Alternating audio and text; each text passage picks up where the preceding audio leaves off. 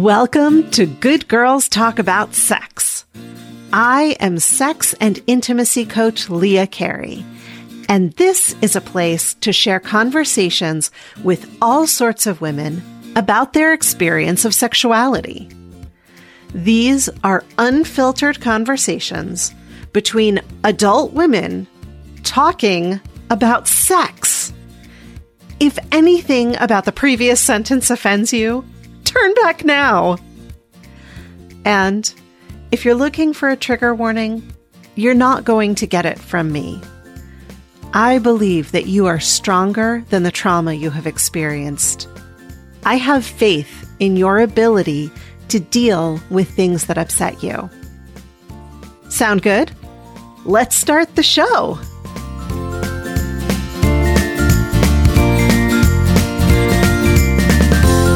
Hey friends! Today's episode has a really special place in my heart because at the same time Heidi and I recorded this conversation, my partner and I were just starting to talk about transitioning from mostly monogamous to ethically non-monogamous.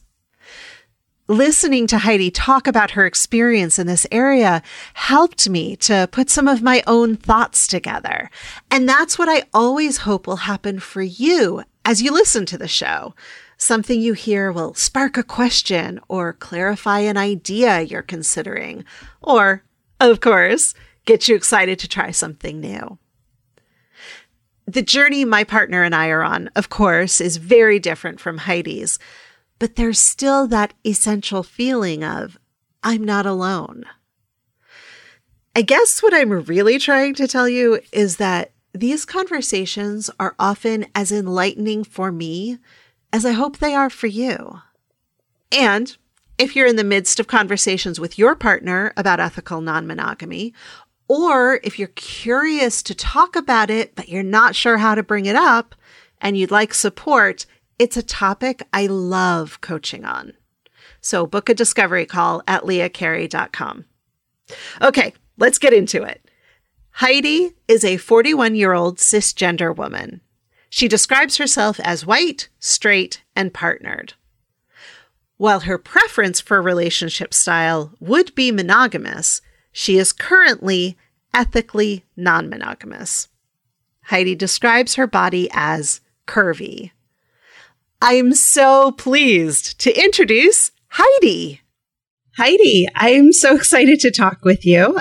When you sent in a request to do an interview, I was like, oh yeah, that's a conversation I want to have. So thank you so much for being here. Thank you. I'm flattered. So as a listener to the show, you know the first question I always ask is, what's your first memory of sexual pleasure? I've thought about all the common questions you ask, and I still don't have answers for most of them. That's fine. I didn't have a lot of younger memories of sexual pleasure. I do know at some point, probably like 7 or 8, I did realize that like if I kind of scrunched up my underwear in between my legs, and just kind of walked around like that it felt really good. Yeah. And I didn't do that a lot. And I even kind of had that thought. I didn't think it was bad, but I knew it was probably weird. Oh, interesting. And so I didn't want to do it because I never wanted to. Probably as a good girl, I never wanted to do anything that was considered not normal. So that was the one thing I have. And then honestly, nothing really came up until probably my early 20s that I really had any feelings of sexual pleasure. So when you did that as a little girl, you said you didn't do it that often, but for how long did that go on? It was probably just a couple of years, and it wasn't all the time. It was just every once in a while. Yeah. Do you know what would prompt you to do it? I do think it was more like if I was home alone, it was more of, it was a private thing. Yeah. Oh, that's fascinating. And I assume that you didn't come to something that you would now think of as an orgasm. It was just sort of that that pressure or stimulation you enjoyed. Right. Definitely not. Yeah. Did you live with a mother and a father? What was your childhood home? I had a really, really common upbringing. I had a mom and a dad. They were really open.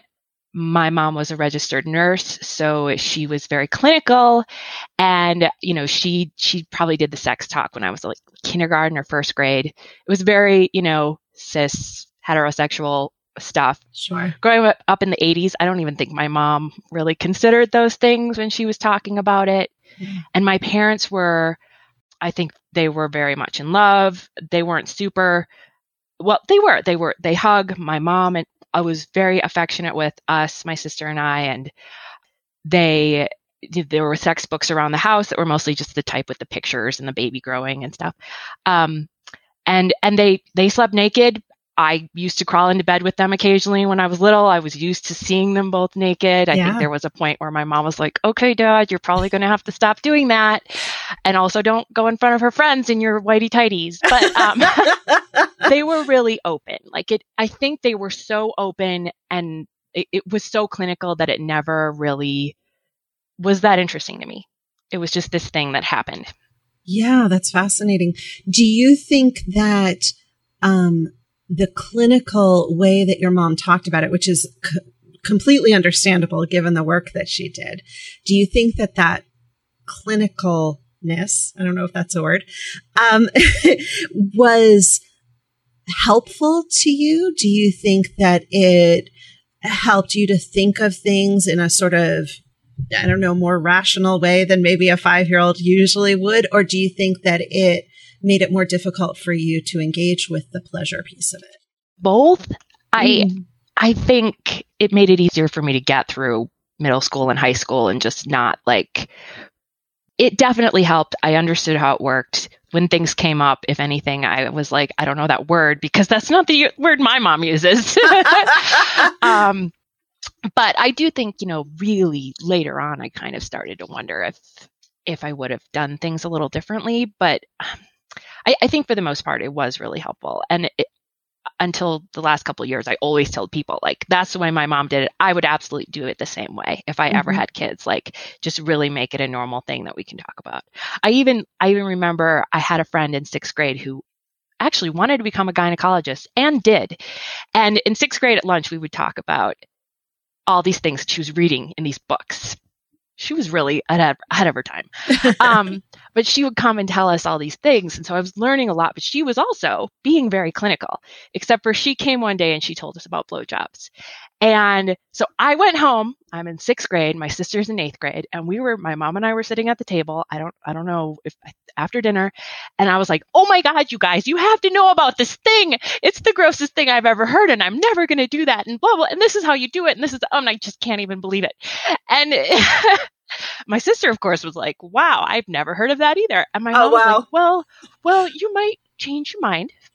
And okay, good. So she was open to it. We just totally talked about it. It never occurred to me until 20 years later. I was like, oh my God, I had that conversation with my mom where I informed her what a blowjob was. That's amazing. Yeah. So you said a minute ago that until the last few years, you were saying that that's how you would raise your child. What's that distinction about the last few years? I think now the distinction is more just the openness that there are other ways to do it and that sex is also fun. She never said it wasn't fun, but there are a few things in there that growing up in this day and age, I would want to cover a couple other things. All right. So it would be not only being that open, it would be even more open. Probably. Yeah. I would want to do it as soon as possible for sure. That I would never change. Yeah. I love that. I love how that conversation came about in your home. Did your parents ever talk about what and when it would be appropriate for you to become sexually active or to date or any of those things? We must have, but I feel like in my head, it feels like I made all those decisions on my own. I think they basically said you should love the person that you're with. And I sort of interpreted that as I should feel comfortable and it needs to be right. I like that. Yeah. And so how did that manifest for you? At what point did you start engaging with people of whatever gender and sexuality? I did not date at all in high school and I had a few crushes, but it was really socially based. Like all of my crushes were like, I wanted to fit in and I wanted to be normal, and I didn't want to date somebody who would make me look like I wasn't at the status that I believed I was. And so it was really hard for me to find somebody that kind of fit into that window that I thought was acceptable. So I never really dated. And of course, looking back, I think that there were people who were interested, and I was also completely oblivious. I just wasn't thinking about boys or girls. I wasn't thinking about anybody, probably just about myself. As a teenager would. And so let's see. So I had my first kiss freshman year of college. And then after that, I dated a fair amount in college, never anything serious. I never even really had a relationship the first year or two. But I was messing around, just sleeping over and doing other things that wouldn't, and none of it would be considered sex. But yeah, I did meet somebody. I worked at some resorts out west in the summers, and I met somebody while I was working at a resort between my sophomore and junior year, and we were quote unquote serious for the whole 3 months that I worked there. And that was the first time that I had sex. Actually, I guess the summer before that, I was definitely sleeping around, and I probably did. Yes, there was definitely some oral sex, at least on the receiving end, my receiving end, the summer before. But okay, I have a whole bunch of questions because you just went through a whole bunch of things. Yeah. So you said you had your first kiss as a freshman. Yeah. Mm-hmm. What was that like for you? Did you enjoy it? Was it something you wanted? I did want it. I think I had hyped it up so much that I was nervous. Yeah. And it wasn't good, I don't think, for either one of us. And he was like, let's try that again. It was really nice of him to be like, that didn't really work. Let's go again. So it was okay, but I didn't find it particularly awesome. So you didn't kiss him again? We did. We dated a little bit on and off for a while, but I did eventually. I told him that I wasn't into it. So after the boy was freshman year, you said that you started sort of dating and fooling around with people. And you said that you wouldn't consider any of it sex, which begs the question for me, how do you define sex? I do consider PIV, is that what we call it? Yeah. And oral, anything that really kind of, yeah. So anything that involves genitals? Yeah, but then again, I guess we were using our hands, so I don't know how different it is. It's the reason I asked the question, because everybody defines sex a little bit differently, and we often don't even think about it until somebody asks.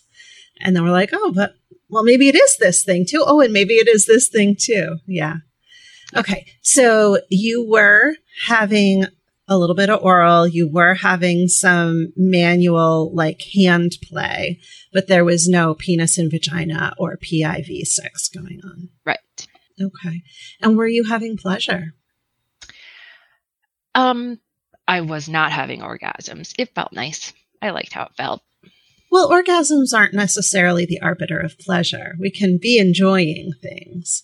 Would you say that it felt nice I'm using your word nice. It felt nice to the degree that you're like, oh yeah, I want more of that? Or was it nice like, yeah, that was fine? I think I want more of that for the most part. Mm-hmm. And what do you think kept you on this side of the quote unquote sex line? It was the same deal where I was like, I'm definitely not in love. I like these people, but I don't know that I would say I trust them 100%. Mm-hmm. And it was that pressure of like, I don't want to have my first time be this thing that I regret later. So I definitely hyped it up. And I know you've talked about this too. Like I reached a point where I kind of was like, oh my gosh, I just want to get this over with. Uh-huh. But also like I was putting so much pressure on it that I didn't want it to be bad. Mm-hmm. So when you finally this is the summer between sophomore and junior year, you were at this resort. What made that guy different? Well, we had actually talked about the fact that we were in a relationship, which I had never really done before. Mm-hmm. And I was really anxious. Like I wanted to get it over with, and I trusted him, and I liked him very much. And, you know, I didn't say, let's do this already. But I definitely was like, I want to do this. And he knew that I hadn't ever done it before. And he was, you know, the typical sweet guy that was like, we don't have candles. And, I don't know if this is, you know, so it was really sweet of him. And we did. And, you know, it was good. Okay. That was said with a lot of qualification. It wasn't painful. Okay. That's different than good. And it got better. Okay. You know, again, I think it was me like nervous and putting too much pressure on everything and whatever. So the first time was not painful. And then over the course of the summer, it got better. Yeah. Yes. Yeah. I think that's so interesting to describe your first time as good because it wasn't painful. Probably. Yeah. And I bet there are a lot of women who can relate to that. So when you say it got better through the course of the summer, what does that mean?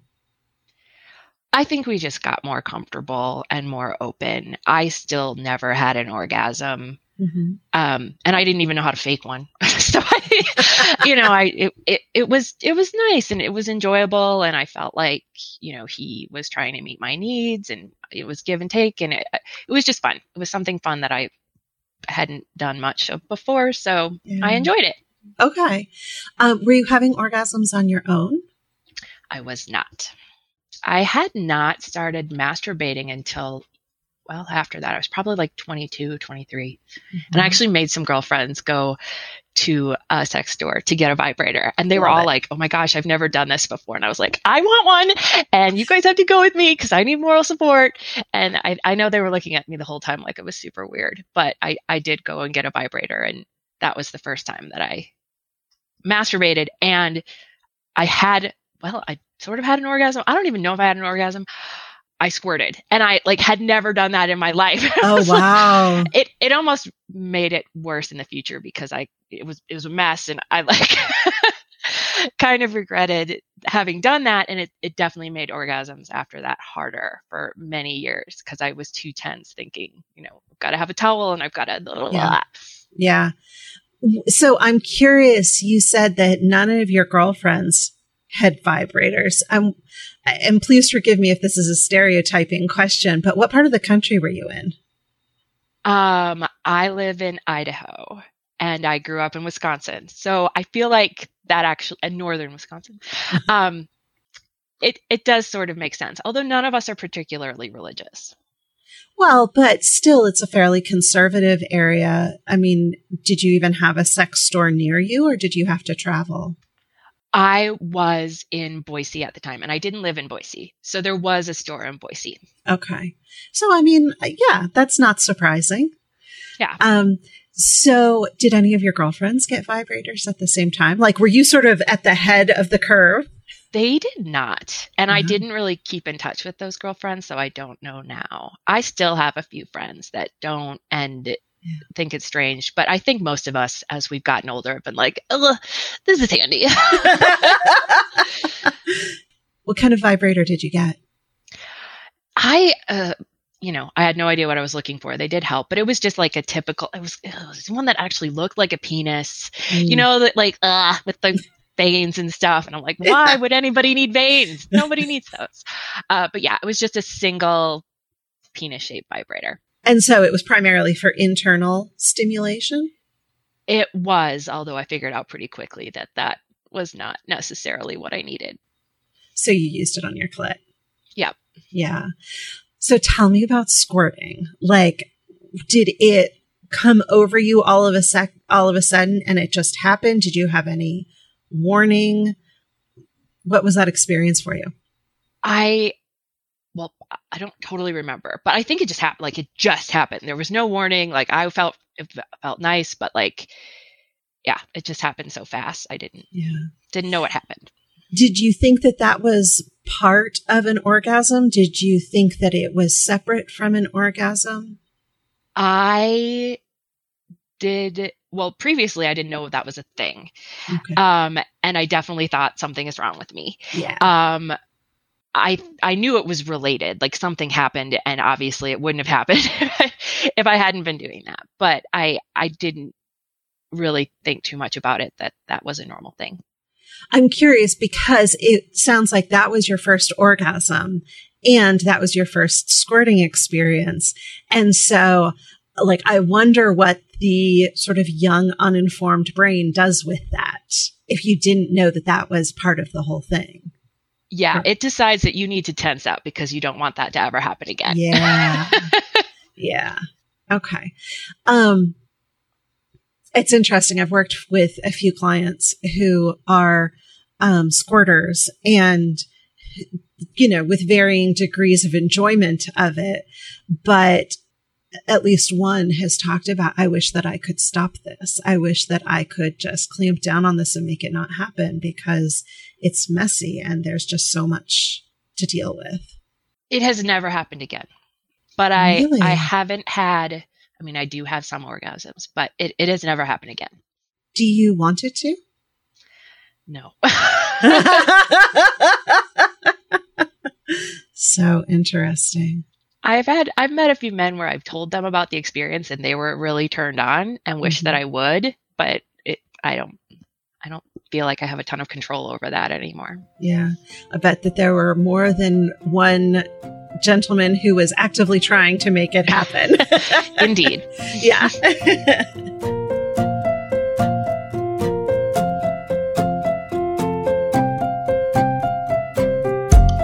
I want to invite you to imagine for a moment what your ideal sex life looks like and feels like. Who are you with? What type of sex do you have together? How do you feel while touching them? And how does your body feel when they touch you? Or maybe you'd like to be having less sex than you're currently having.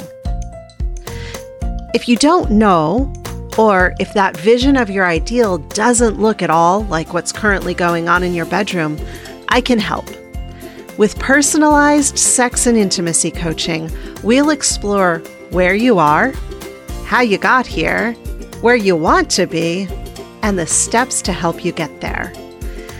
There are no right or wrong answers, just the answers that work for you. I understand that exploring your sexuality and all that goes with it, your body image, your belief in your lovability, and more, can be terrifying. Believe me, I sat in the middle of that fire for decades. I know how painful it is.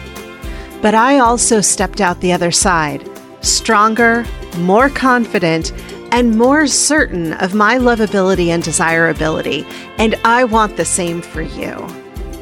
I work with couples and one-on-one, whether you've never explored your sexual desires before, or you want to explore things you've never done before, like maybe BDSM or non-monogamy, or if you and your partner need some help figuring out how to communicate together so you can have better sex. I'm queer, kinky, and poly-friendly, and I want you to have a deeply fulfilling, intimate life. Together, we can help you get there. For more information and to schedule your free discovery call, visit leahcarey.com/coaching. A new client recently said that before her discovery call, she was extremely nervous, but that I made the experience feel easy and comfortable. So book your free discovery call today at leahcarey.com/coaching. So after that experience of having an orgasm with yourself, did that change how you interacted with partners? I don't think so. I think I got, as we age, I definitely started to learn some things. Depends on, what age we're talking about. I think I started to say, oh, you're a little off. Or like I started to get a little bit more instructive. But even with the vibrator, I didn't use it very often, not compared to how I do now. But it didn't change a ton. It just sort of made me more self-aware. Well, that is an excellent thing to take away from using a vibrator, is understanding how your body works and what it enjoys. So I've heard you say a couple times that you don't have orgasms very frequently. How do you feel about sex that ends without you having had an orgasm? Well, at first, of course, I was like, well, I don't even know. I think the first time I masturbated, I didn't even think that was an orgasm necessarily. So I was like, I don't know what an orgasm feels like. This is nice. Like it never really occurred to me that I wanted something different. So it was fun. As I got older and I started to have more orgasms by myself and with some of the men that I was with, I did have that sort of resentment where I was like, I'm very wet. I've never had a problem with moisture. And now we're going to go to bed?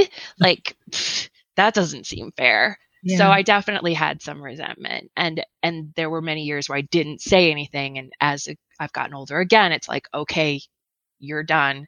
We're going to spend more time on this.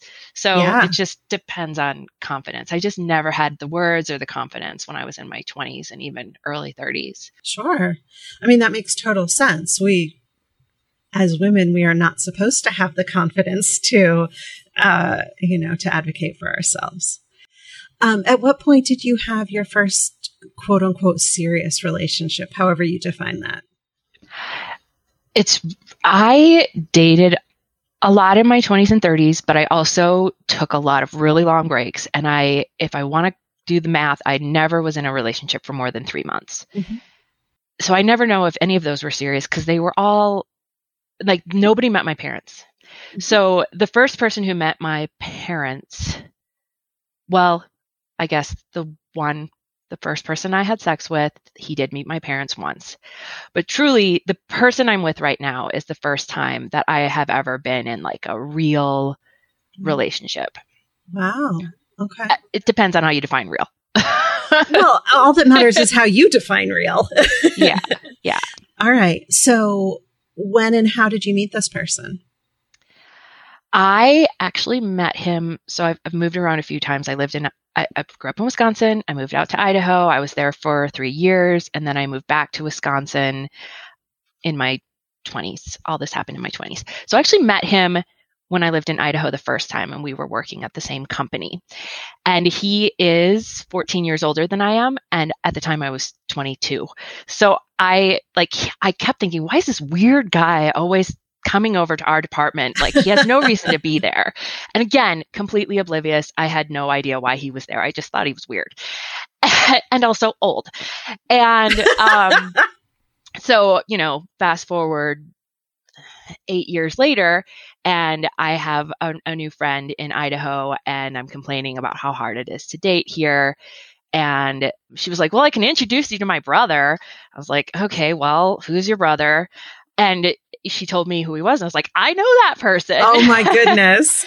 So when we technically went on a blind date, but I also already knew who he was. Yeah. Did you like him right away when you re-met him? No. I still thought he was weird, and he is not particularly affectionate. I'm like very expressive and he is not. And on our like fourth date, I was like, are we friends? Because it feels like you just want to be friends. And if that's what you want, that's okay. But you need to know that's not what I'm looking for. Mm-hmm. And so on the fourth date was when we finally kissed, and it was a little bit more passionate. And after that, I needed a little bit more of a connection. I needed to know that he was interested. Mm-hmm. So I think after that, I got pretty connected. Although our relationship is complicated, and we definitely broke up many times and saw other people many times and took breaks because our styles are so different. And so, it's always complicated. So what do you mean when you say your styles are so different? Our communication styles, our, levels of affection, our sexual styles. I don't know that he would define himself as asexual, but I really think he could give or take. He really, It's not a big thing for him. And I mean, it's a separate topic, but I have polycystic ovarian syndrome, and I was diagnosed at 13. And so at 13, I was put on birth control. And I always have thought like that has affected my interest in sex. Like it kind of just really muted it. And I was on birth control until I turned about 31. Wow. And I decided I didn't want that anymore. I didn't know what it was doing to my body. And I really went clean. I was nervous what would happen. And I changed my diet. I did all these things to try to make it an easier transition because I was worried like something was going to go really wrong. And it went great. The only side effect was that I all of a sudden really wanted sex. Which is maybe or maybe not a side effect. Yeah, I don't know if it was because I'm over 30 and, sex drive changes as you get older, or if it was the birth control or what. But he just happened to find me at a time where I was like, this is something I really want to do. And it wasn't something that he was interested, but he certainly didn't want to do it as often as I did. I have a bunch of questions, of course. So when the two of you knew each other earlier in the office setting, was he coming over and spending time in your department because he was interested in you? He was. So it was specifically you that was bringing him to that area. And then when you re-met him, he was interested in dating you. Yes. Okay. So it's... I want to be careful about not making any assumptions, but I'm just going to ask you the questions using the words that may sound a little leading. Is it possible that he is asexual but not aromantic? Yes. Okay. Definitely. All right. And so what does that mean to you? What does your relationship look like? We still have sex. It's usually pretty scheduled, and it's usually based on his emotions. He is also bipolar depressive. So we work with that, and it's easier if it's on a weekend or if it's on a holiday, if we're traveling and the stress levels are low, it's easier in the summer. Like there are just a lot of things that we work around. So it's very predictable and very, in my opinion, vanilla. Okay. All right. Do you have pleasure? Yes, not a ton. I have had a handful of orgasms with him, and we've been together for 8 years. Does he have pleasure? Yes. Okay. He always does. And when the two of you have sex, is it something that he wants? It is. I stopped initiating, which is a separate question you'll ask later. Okay. But I have just given up on getting turned down so many times that I stopped initiating. So when we do it, he usually does. On occasion, I'll give him a warning if I know it's a good week, and I'll be like, we're going to have sex later. And he's usually like, okay. Like he understands. Sometimes I feel like he thinks it's a duty, like he has to. Yeah. So as far as the romance piece of the relationship, so I just want to do a quick little PSA here for people who are not so familiar with this. Your desire for sexual connection and your desire for romantic connection are not always in lockstep. There are some people who desire sex much more than romance. There are people who desire romance much more than sex. There are people who don't desire either. So what we're talking about here is someone who is potentially somewhere on the asexual spectrum. And that is very much a spectrum from people who don't want it, are 100% uninterested, to people who want it sometimes, but it's not the biggest thing on their, on their priority list. Same thing with being aromantic. There are some people who would be happy to never have that kind of romantic connection because it requires a kind of connection and energy and attention that it just is not a part of their makeup. And there's nothing wrong with that.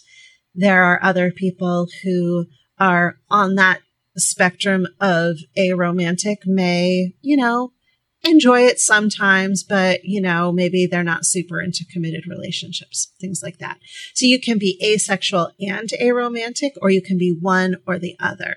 They're not always in lockstep. So now back to you, Heidi, and your relationship. It sounds like he is somewhere on this asexual spectrum. Yes. And where is he on the romance spectrum, do you think?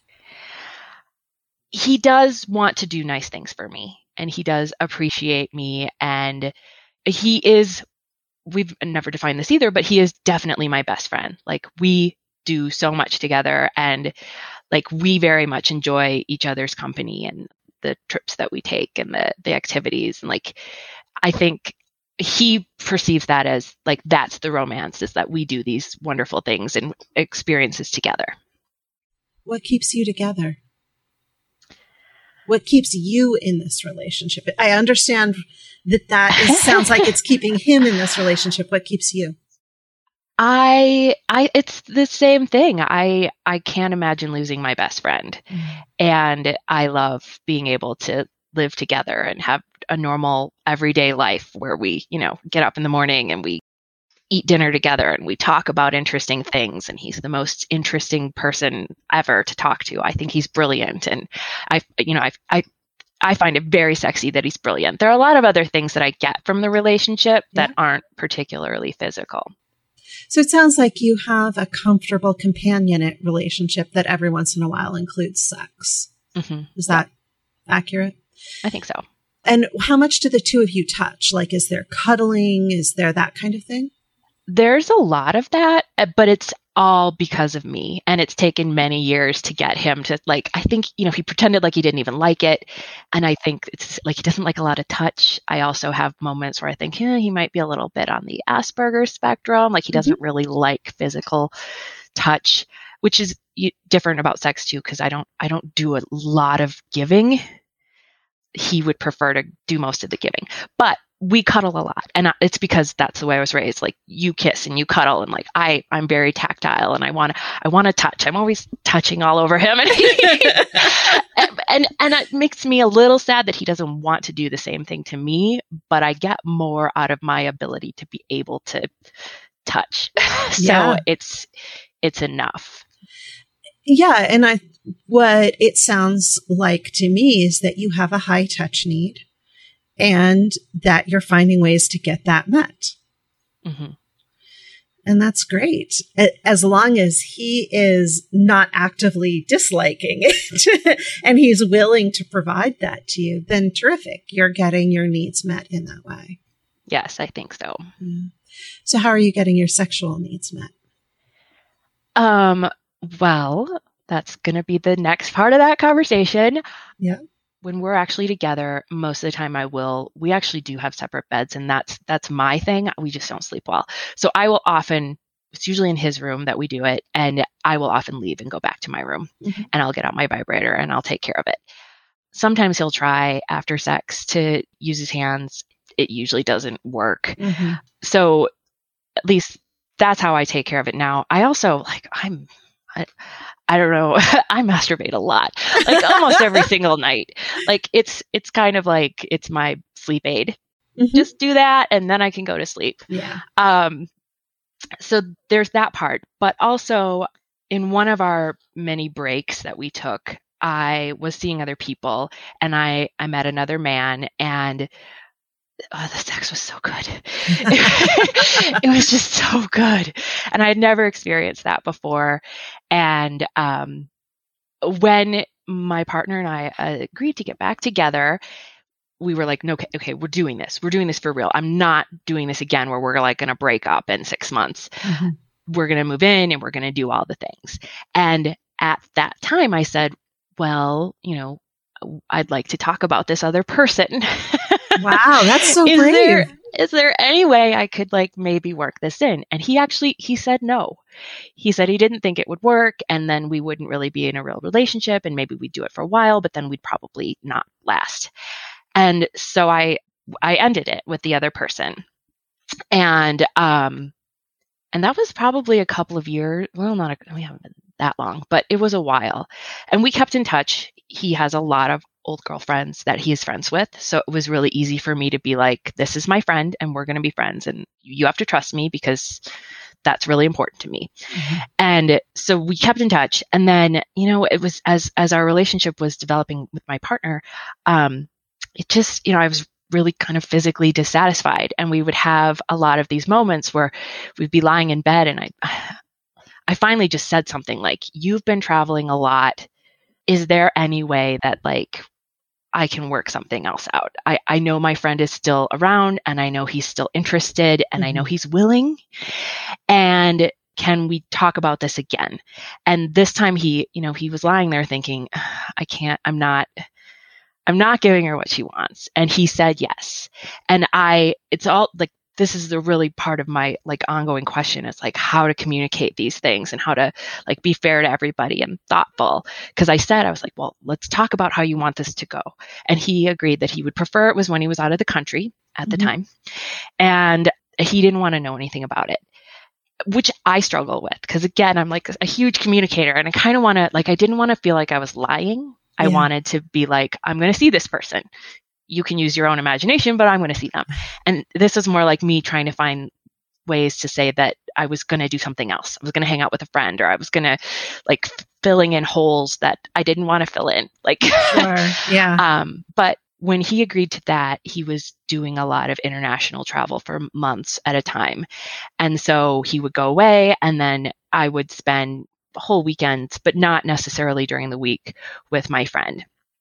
And it was really wonderful. So that was a really great way to sort of supplement A, the fact that he was gone, and B, the fact that there are other things that I wanted to be able to do. And that has definitely evolved because my partner is now traveling less often, at least to other countries. So we had to have another conversation where I was like, can we, modify this a little bit? Can it just be when you're traveling or you're away? And I had to check in again. Do you want to know about it? Unfortunately, he still doesn't want to know about it. So there are a lot of things that he's not totally on board with. I know that he's doing this for me. Mm-hmm. And there are still some passive aggressive comments that he'll make on occasion. And I think it's just the fact that given our age, his age, and given our, the way we grew up, I think he just feels like it probably isn't right. Isn't he doesn't want anybody to know about it necessarily, or I don't know. I think he feels like he's less of a man, or I'm not sure. So we're continuing to struggle with that conversation. You have called him several times your friend. Is that what you think of this relationship as, friends with benefits? I guess so. Just because I don't have a term for it. I looked up what poly was. I was like, I don't think we're polyamorous. And then I looked it up and I was like, I guess maybe we are. but we have never used those labels, and both of the men in my life are a little older than I am, and I don't think they've ever been comfortable with those labels. So I don't have another term for it. Sure. I don't want to call him my second partner.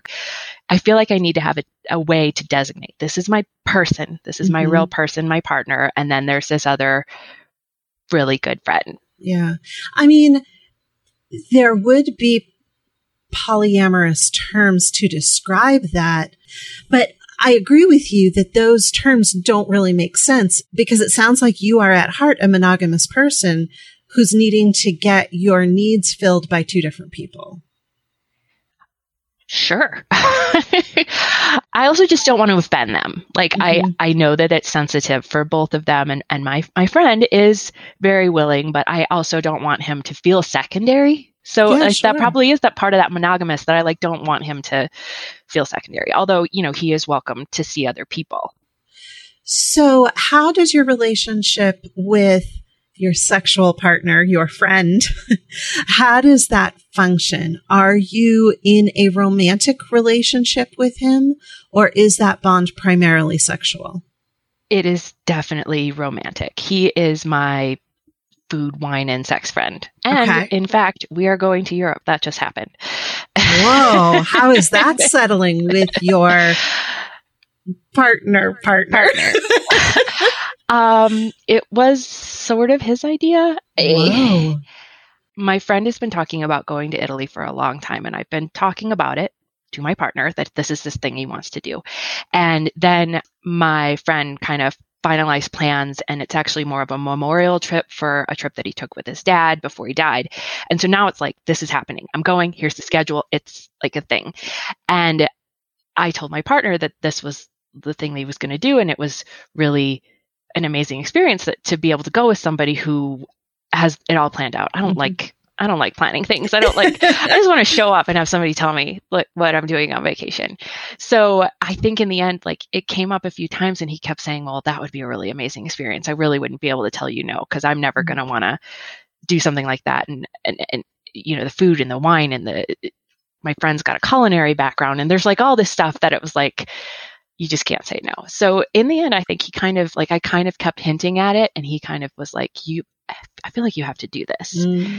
And then when I asked my friend, like, you also have been hinting at me that, like, you're annoyed that you're going by yourself, and who wouldn't want to go when it's all set? And I was like, so would you be interested in me going?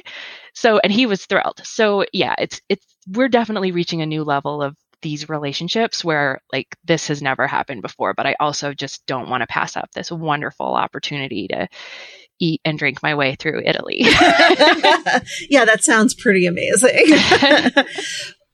So if the romantic and sexual connection is pretty stable and strong, it sounds like, with your friend, what keeps you with your partner rather than switching those places?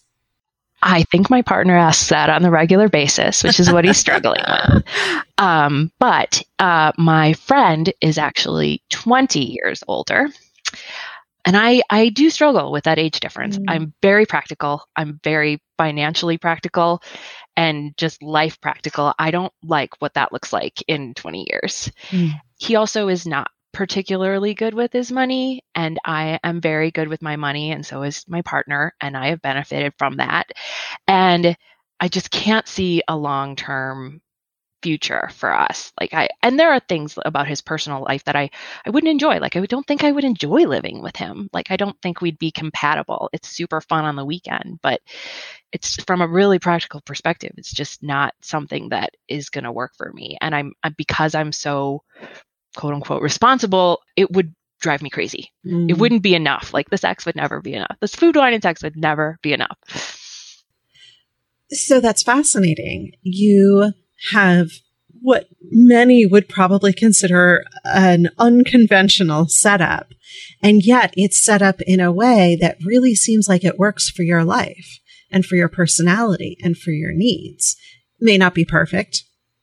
Life rarely is, but no matter how other people would see it, it sounds like this really works for you. For me personally, I think so. Yeah. I have those moments of like, am I being selfish? Like, that's why I'm trying so hard to like make sure that that the three of us are on the same page, and the three of us all have a say, and the three of us like are included. I just really don't want anybody to feel like I'm taking advantage of them, or I don't know, maybe I'm overthinking it. No, I think those are reasonable questions. Do the two guys know each other? They do. And they've met a few times before this arrangement happened. They haven't crossed paths since then, but they know each other. And do they have any particular feelings about each other? Or are their feelings mostly about you being involved with each of them? My friend really wants to make sure that my partner feels okay. Like, he definitely was like, I don't want to do anything. Like, even the Europe trip, he was like, is this going to be okay? He doesn't usually come over to our place. We only hang out at his place. Those are his rules. So he wants to be really respectful. And beyond that, I think he's disappointed that I'm not getting my needs met from this other person. He thinks in some ways that's wrong, but he's also benefiting. So I think he's fine. He's surprisingly chill. My partner, I think, also respects him, but he's still having those moments of like, why aren't you just with him then? I think his thoughts are a little bit more complicated. So your friend, you mentioned he's welcome to date other people. Does he consider you a primary partner? I think he does. Mm-hmm. We live in a really small town, and at our age, it's even more complicated. He's been on dates, and he has tried to ask people out, and we talk about his dating, and he's been frustrated. And maybe if he wasn't frustrated, he wouldn't be sharing that with me. I don't know. But in general, as far as I'm aware, and I kind of think I definitely told him that if you start sleeping with someone else, or at the very least, if you start to get serious with someone else, I'd like to know about it. You can, but I want to know. So as far as I'm aware, he's not. Yeah. How do you feel about the idea that he might? I am fully aware that this is temporary. That makes me sad, but I mean, we're not going to live forever. So even if just age and, where we live, people move, ends, I get that. And I really want him to be happy. I know he wants to be in a real relationship. So I think it would be hard, but it would also be, I want him to be happy, which I think is similar to what my partner's going through. Like, this might suck, but I want you to be happy. Yeah. So I'm willing to accept that when it happens. How does all of this play out socially for you? Do you go out in public with your friend? Do you tell your friends, your non-sexual friends, what's going on? Like, how open are you about all this? It's definitely been a progression. All of my good girlfriends know, and I want to be able to tell them because, again, it's just like that making stuff up. Like, oh, I can't hang out Saturday night. Like, I don't want to lie. It's just too complicated. So all my girlfriends know. My sister knows. We do go out in public. We sort of are in very different circles. So it generally isn't an issue. And I kind of have come around to the fact that it's nobody else's business. Like, people can decide what they want. Like, if they see us out, whatever, like, they're not going to ask, and they can make it up on their own. So I'm getting better at that. But we do go out. My friend is he doesn't share anything. He will never clarify. So I think most people think that we are together when they see us out. Sometimes that bugs me, and sometimes I'm like, I kind of like the intrigue. I don't know. So you mentioned your friends and your sister. What about your parents? Definitely not. And I don't think I ever will.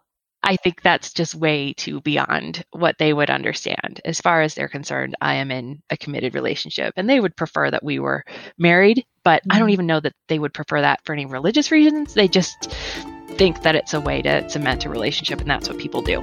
Sure.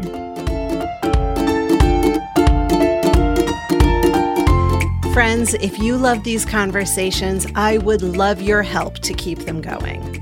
There are 3 ways you can participate. 2 are free, and 1 is for listeners who've got a few extra dollars each month.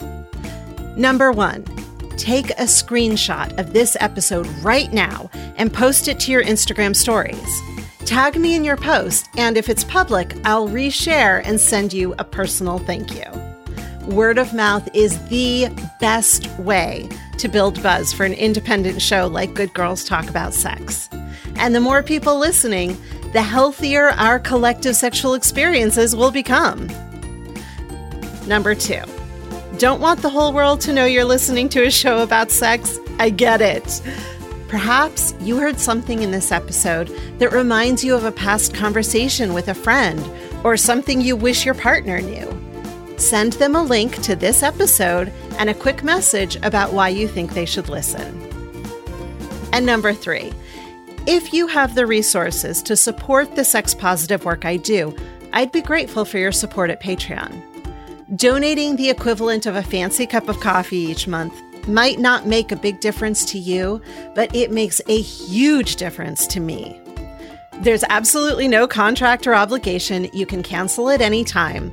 Plus, I donate 10% of all proceeds to ARC Southeast, an organization that supports women in the Southeast United States to access reproductive services that are currently being legislated out of existence.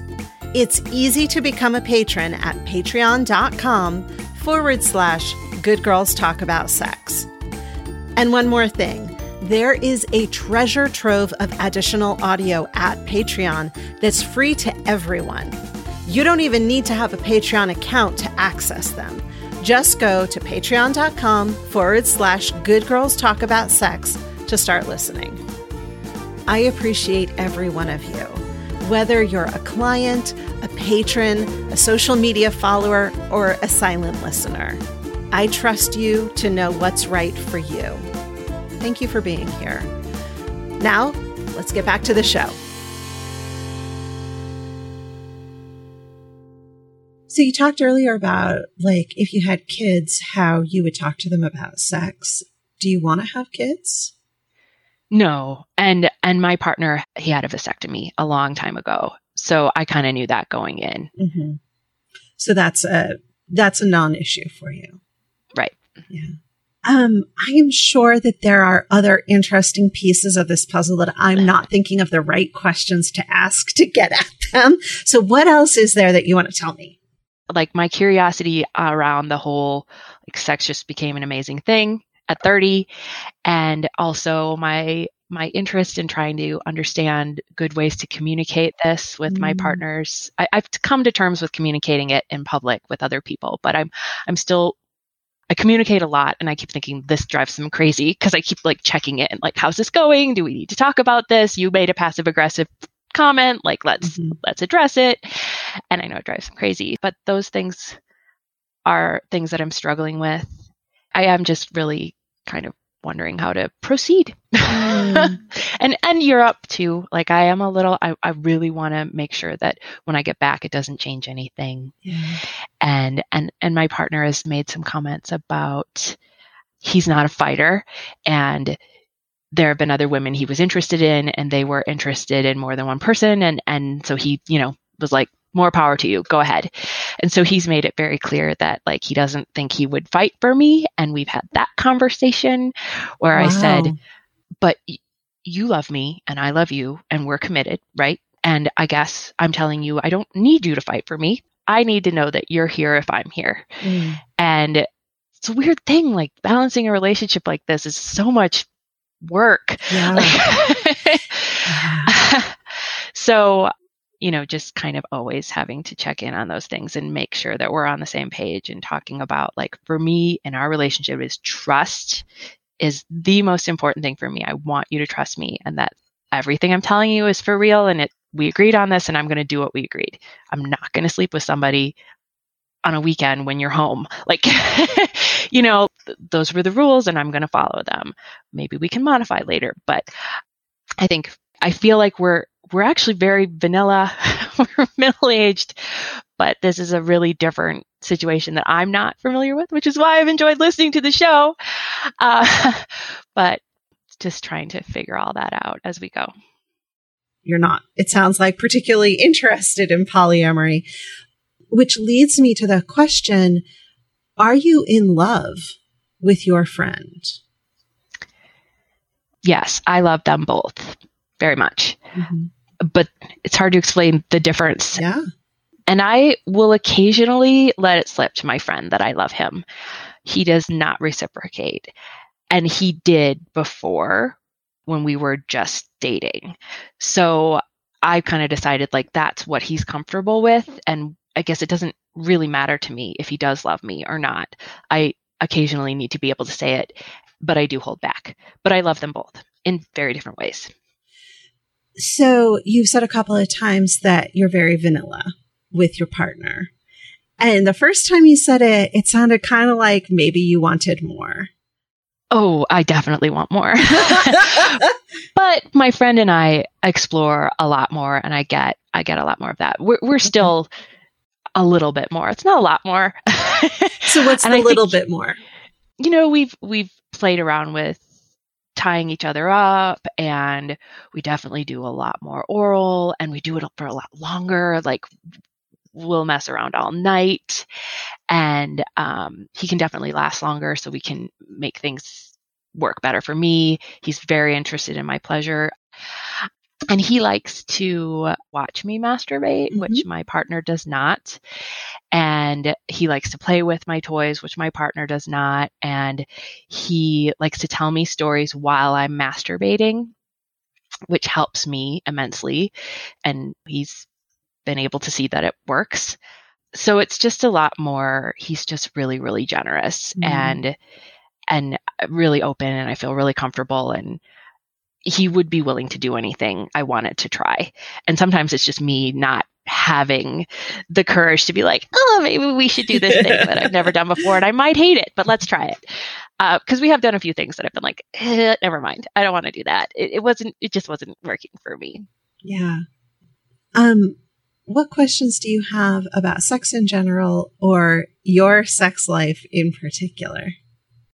It really is about how I ask for what I want physically, which I guess I'm doing, and just how to communicate in a way that doesn't mess this whole thing up. Yeah. Which truthfully, I think that's part of it too, right? I don't want to lose this. Yeah, of course. So here's what I think about communication. We tend to think of communication, of effective communication, as getting out the idea that, or the words or the thoughts that we need to say. Like, I'm not an effective communicator because I can't express what I need. So people do a lot of work to figure out, okay, how do I say what I need to say? And that is crucial work. And I'm in no way saying you shouldn't do it. It does, however, miss the other half of the communication equation, which is that the person you're communicating to needs to be able to hear it. They need to be able to receive it. Because if you say something and they can't hear it, then there's not effective communication going on. There's effective speaking going on. But it's kind of the same as if you go say it to a tree, because if your partner can't take it in, then what good has it done? So something that I work with clients on a lot is, what is your partner's communication style? And how can they receive what it is you have to say? So there are two pieces to this. What do you need to say? And then how can you say it in a way that your partner can receive it? That's the full cycle of effective communication. And I think people will hear that and sometimes think, oh, well, you mean I'm supposed to tie myself in knots in order to make sure that my partner can hear it? Well, no, not at all. But also, if you're going to take the time and energy to figure out how to say something, don't you want the other person to receive it? And you're in a situation where I imagine your two partners have different ways of hearing and receiving things. For sure. So you're going to have to develop two separate ways of maybe communicating exactly the same message to two different people. Does that make sense? It does. And I think I definitely, I don't think I'm screwing it up. Doesn't sound like it. I don't. Because I do a lot of that. It's like, I know when is the right time to talk. I know, it has to be we can't, like, my partner can't be stressed and it can't be a bad time of year or time of season or whatever. So, and I know the different words that are well received and not well received, and that I can't cover too much at once. Yeah. And I feel like my friend is a little bit easier. Like, I think he and I have a little bit more common communication style, but it's still the same thing. Me trying to, if nothing else, I feel like with him, it's more like, we should try this thing. And sometimes I'm really good at that. And other times I'm just chicken. And I like need to find a way to say it in my head that doesn't make me feel like there's something wrong with me. Sure. Yeah. And I think that is one of the challenges for those of us who grew up as little girls, to figure out how to say those things without feeling like we are breaking the taboo or someone's going to come and snatch us up for being a bad girl. For sure. And now it's time for the lowdown. The things we're dying to know, but would usually be too polite to ask any good girl.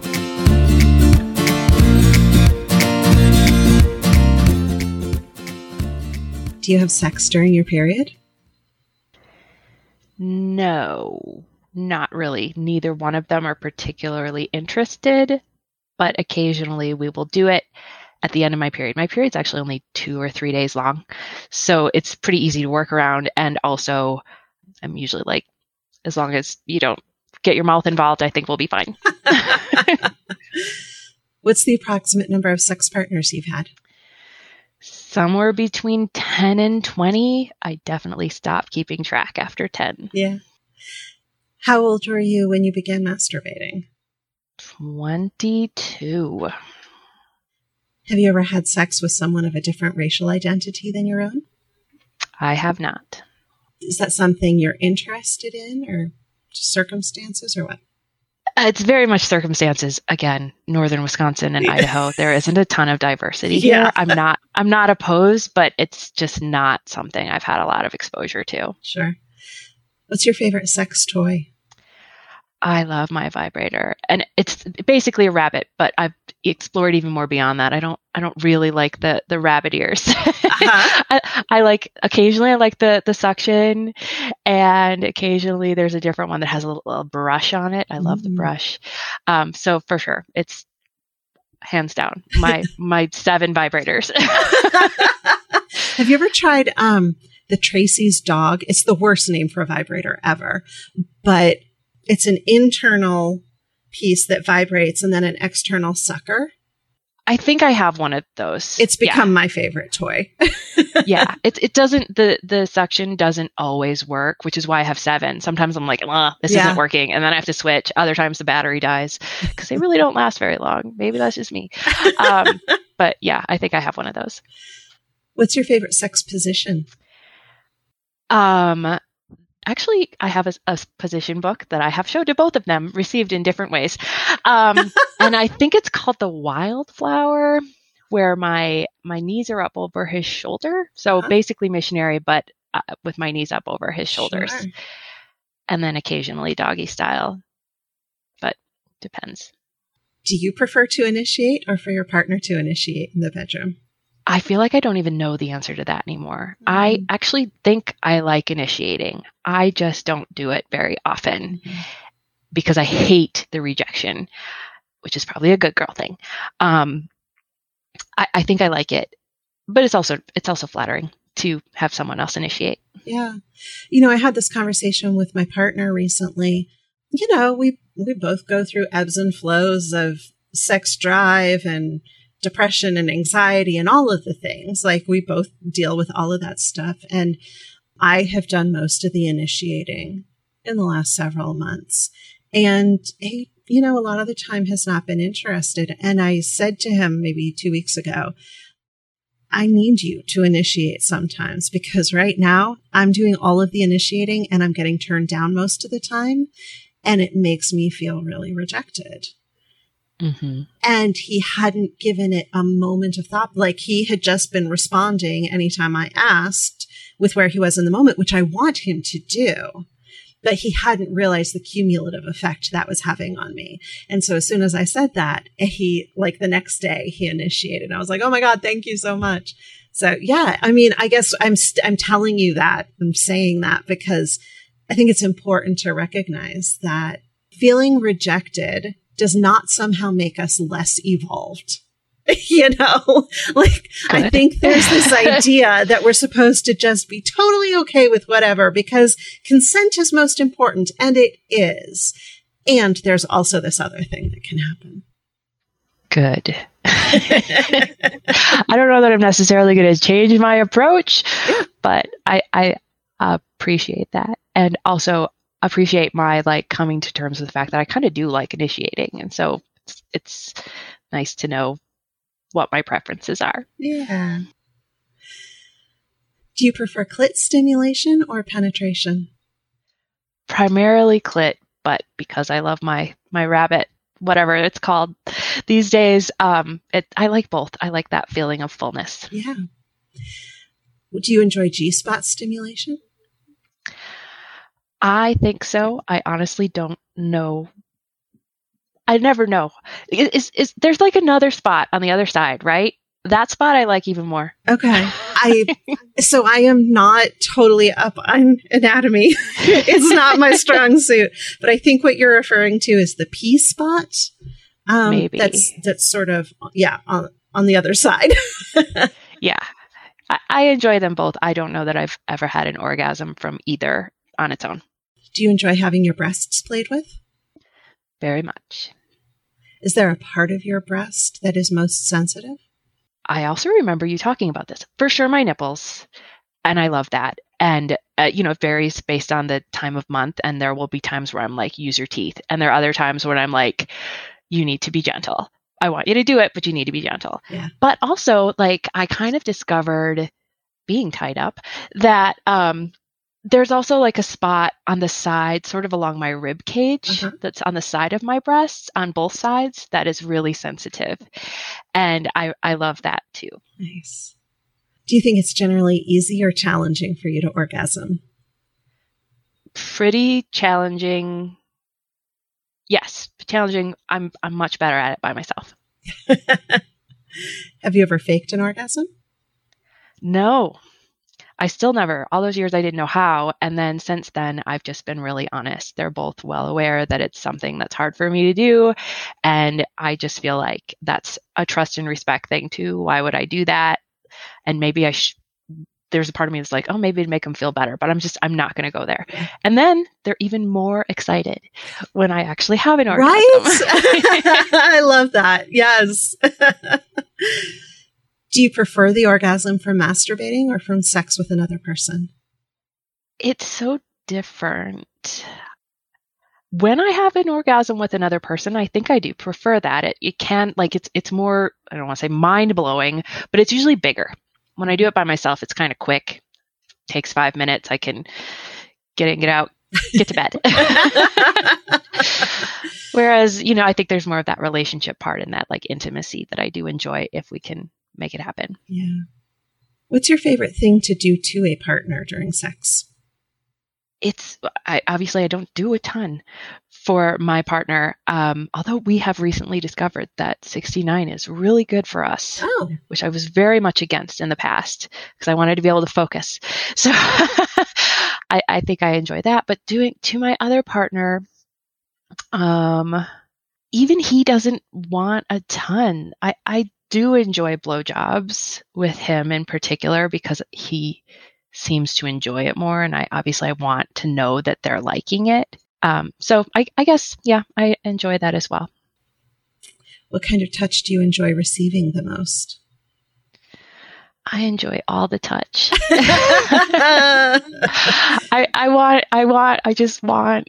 I want to be able to touch everywhere, which maybe that is the answer to the previous question. Like, I just want to be able to touch everything. And also I want them to touch me everywhere. Like, I could just sit there for an hour and just have somebody like put their hands and their lips all over me and it would be glorious. What are your hard red lines? I hate slapping. I don't like it. I don't want my butt slapped. So that's one. But beyond that, like I think I will discover what the hard red lines are when we try it. Yeah. And then I'll be like, I suppose, I don't want anybody to pee on me. I don't like, I don't want to pee on anybody else. That's probably just a hygiene thing. So that's about it. Yeah.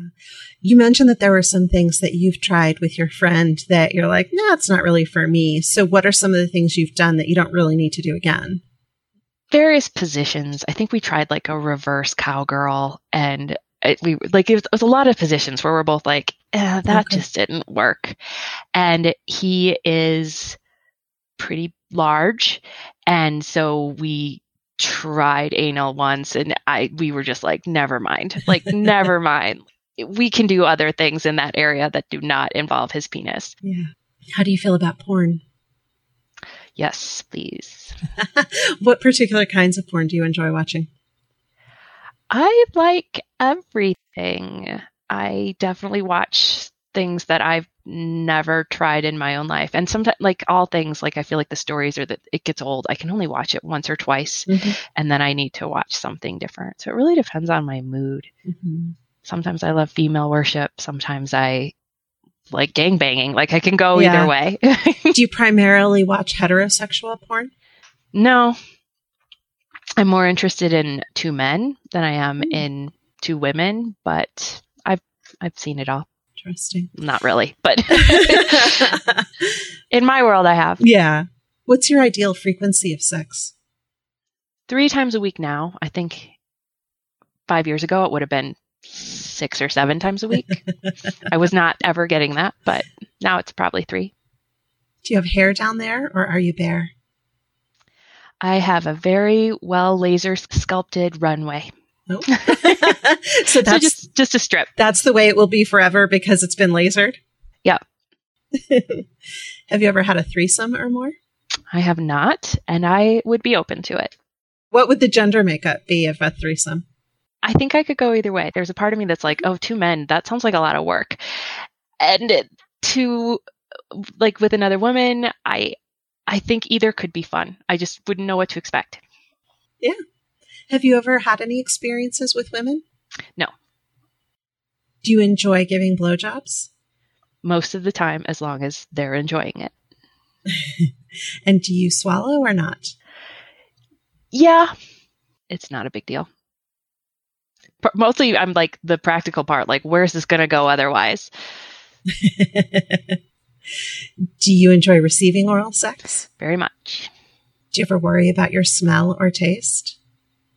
Less so as I get older. I think when I was younger, I was worried about my size and all the things that I wasn't going to be. It was all those things in my head that probably kept me from having an orgasm. As I get older, I don't want to have sex after we've been camping for 3 days, at least. but actually I do. I would even do that. So I don't worry about it as much. I do try to be conscious of it and clean things up if I know things are going to happen, but no, it's not a big deal. What do you consider the quote unquote kinkiest thing you enjoy, with the understanding that everyone's scale of kink is completely different? I know. And we're so not kinky. Probably just, I like being tied up. It's fun. Yeah. Do you enjoy dirty talk during sexual encounters? I love it. I hate giving it. And it's the same thing where we're all like worried that we sound stupid. And I don't know what to say and I feel uncomfortable. I love hearing it. Mm-hmm. I don't love saying it. Yeah. Have you ever felt a sexual urge that confused you? Not recently. I know I had some moments in college where I was like, that woman I'm so attracted to her. And I was like, what does that even mean? Does that mean, like, what does that mean? And I think I kind of came to terms with it really quickly. I was like, well, I'd be open to it. But also, I just think she's interesting. I think she's attractive and I think she's smart and I think she's like got a lot going for her and that's why. So it confused me, but I think I kind of just came to terms to it pretty quickly. Okay. What is your favorite part of your body? I like a lot of things about my body, which that's taken a lot of time too. But no, I like my eyes and I like my legs and I've worked very hard for my legs and my eyes have always been an easy feature. Nice. What's your least favorite part of your body? Well, as I get older, my arms. I work out a lot, which I never used to do. And I'm very strong and I'm 41 and I do not like all the things that are still hanging around on my arms that are never going to go away. What is something about your current sex life that isn't as satisfying as you'd like it to be? With the current combination, I feel like I'm pretty satisfied. The thing that I would like is to continue to feel more comfortable with my words and the things that I do and say. And like, I want to get out of my head. I think I will continue to have more orgasms if I just get out of my head. Yeah. What belief did you have about sex as a child or teenager that you wish you could go back and correct her on now? I've been thinking about this question ever since we said we were going to have this interview. I have so little. There are things that I could have happened differently or someone could have told me, but I don't think it would have changed the outcome at all. I suppose I would want to know that it really can be fun. But beyond that, I don't have a ton of regrets. I like it when people don't have regrets. I mean, it's so unusual. And I think it's really wonderful. Heidi, thank you so much. This has been an amazing conversation. I'm so glad that you wanted to have it. Thank you. I really appreciate it. I mentioned, I've never done something like this before, and it's just, I thought it would feel really good to be able to talk with someone openly about all these things without having to, weigh the things that I should and shouldn't say. Yeah. Yeah. So I appreciate it.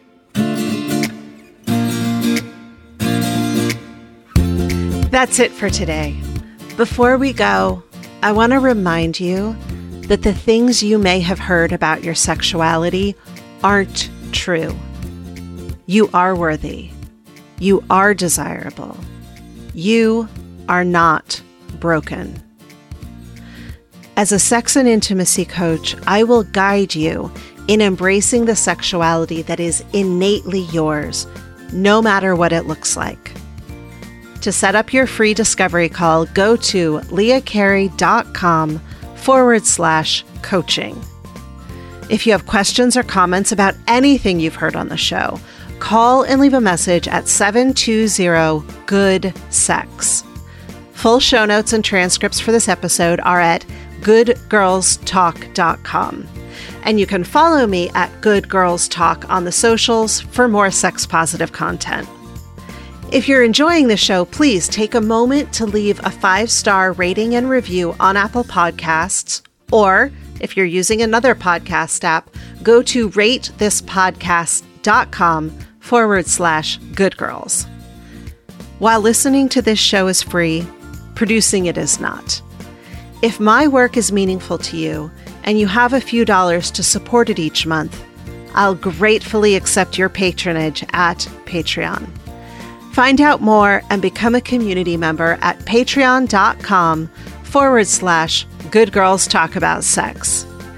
Good Girls Talk About Sex is produced by me, Leah Carey, and edited by Gretchen Kilby. I have additional administrative support from Laura O'Connor. Transcripts are produced by Jan Osiello.